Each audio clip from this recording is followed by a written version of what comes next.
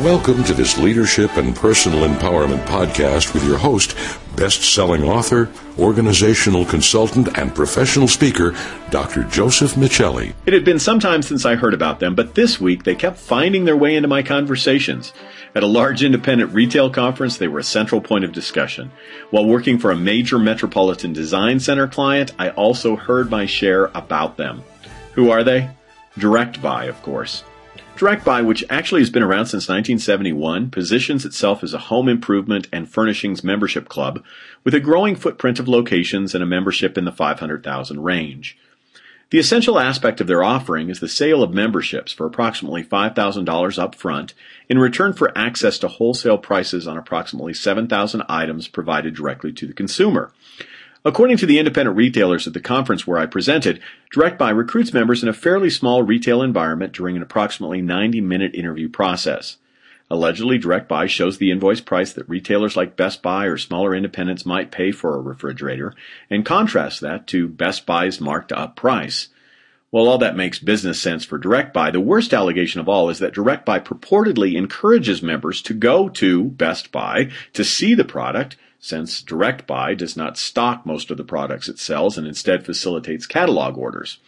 While at the Best Buy store, the independent retailers suggest that DirectBuy members are told to get on their mobile device and place their order, yes, you guessed it, through DirectBuy.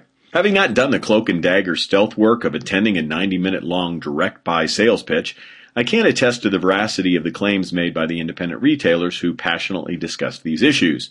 What I can confirm is that the brick-and-mortar retailer is in a state of concern about the DirectBuys of the world. Assume you pay steep overheads for large buildings, staff, training, lighting, and inventory.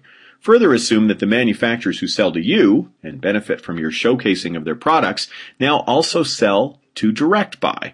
The consumer can come and look at the product at your store, but can only see a picture in the DirectBuy catalog. The product sells at retail prices of 30 to 50% higher at your store and is offered to DirectBuy members at what you can buy it for to have it in stock. Can the brick and mortars create an experience that will assure their survival? Or will they go the way of the Tyrannosaurus and the full-service gas station? More importantly, is one way of doing business better than the other? Right now, those who don't have as much overhead, many internet companies that simply drop ship products without large inventory or commercial real estate cost, have an advantage on their competitors. Not only are the brick and mortar operations losing market share, but their staff are serving visitors who want to experience the product before they go ahead and buy it online. Someday there may be no stores in which to experience these products.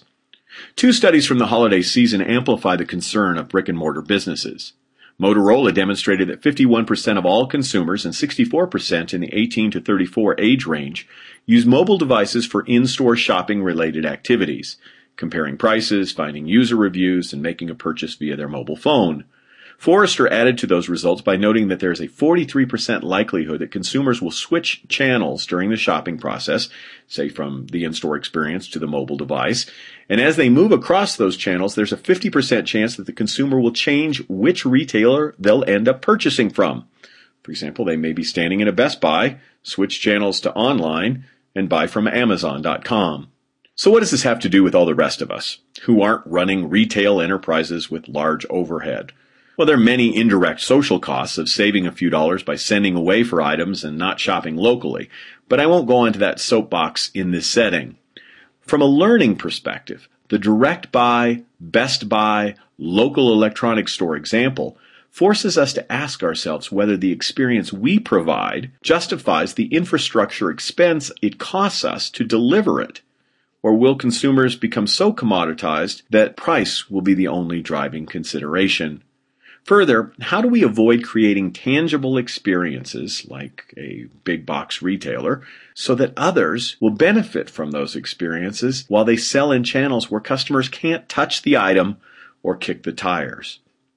Ultimately, the question is this: what valued experiences can you create that makes price less relevant? For more resources and information about creating customer experiences, igniting staff empowerment, developing key leadership and communication skills, leveraging change, and mastering humor skills, please visit josephmichelli.com.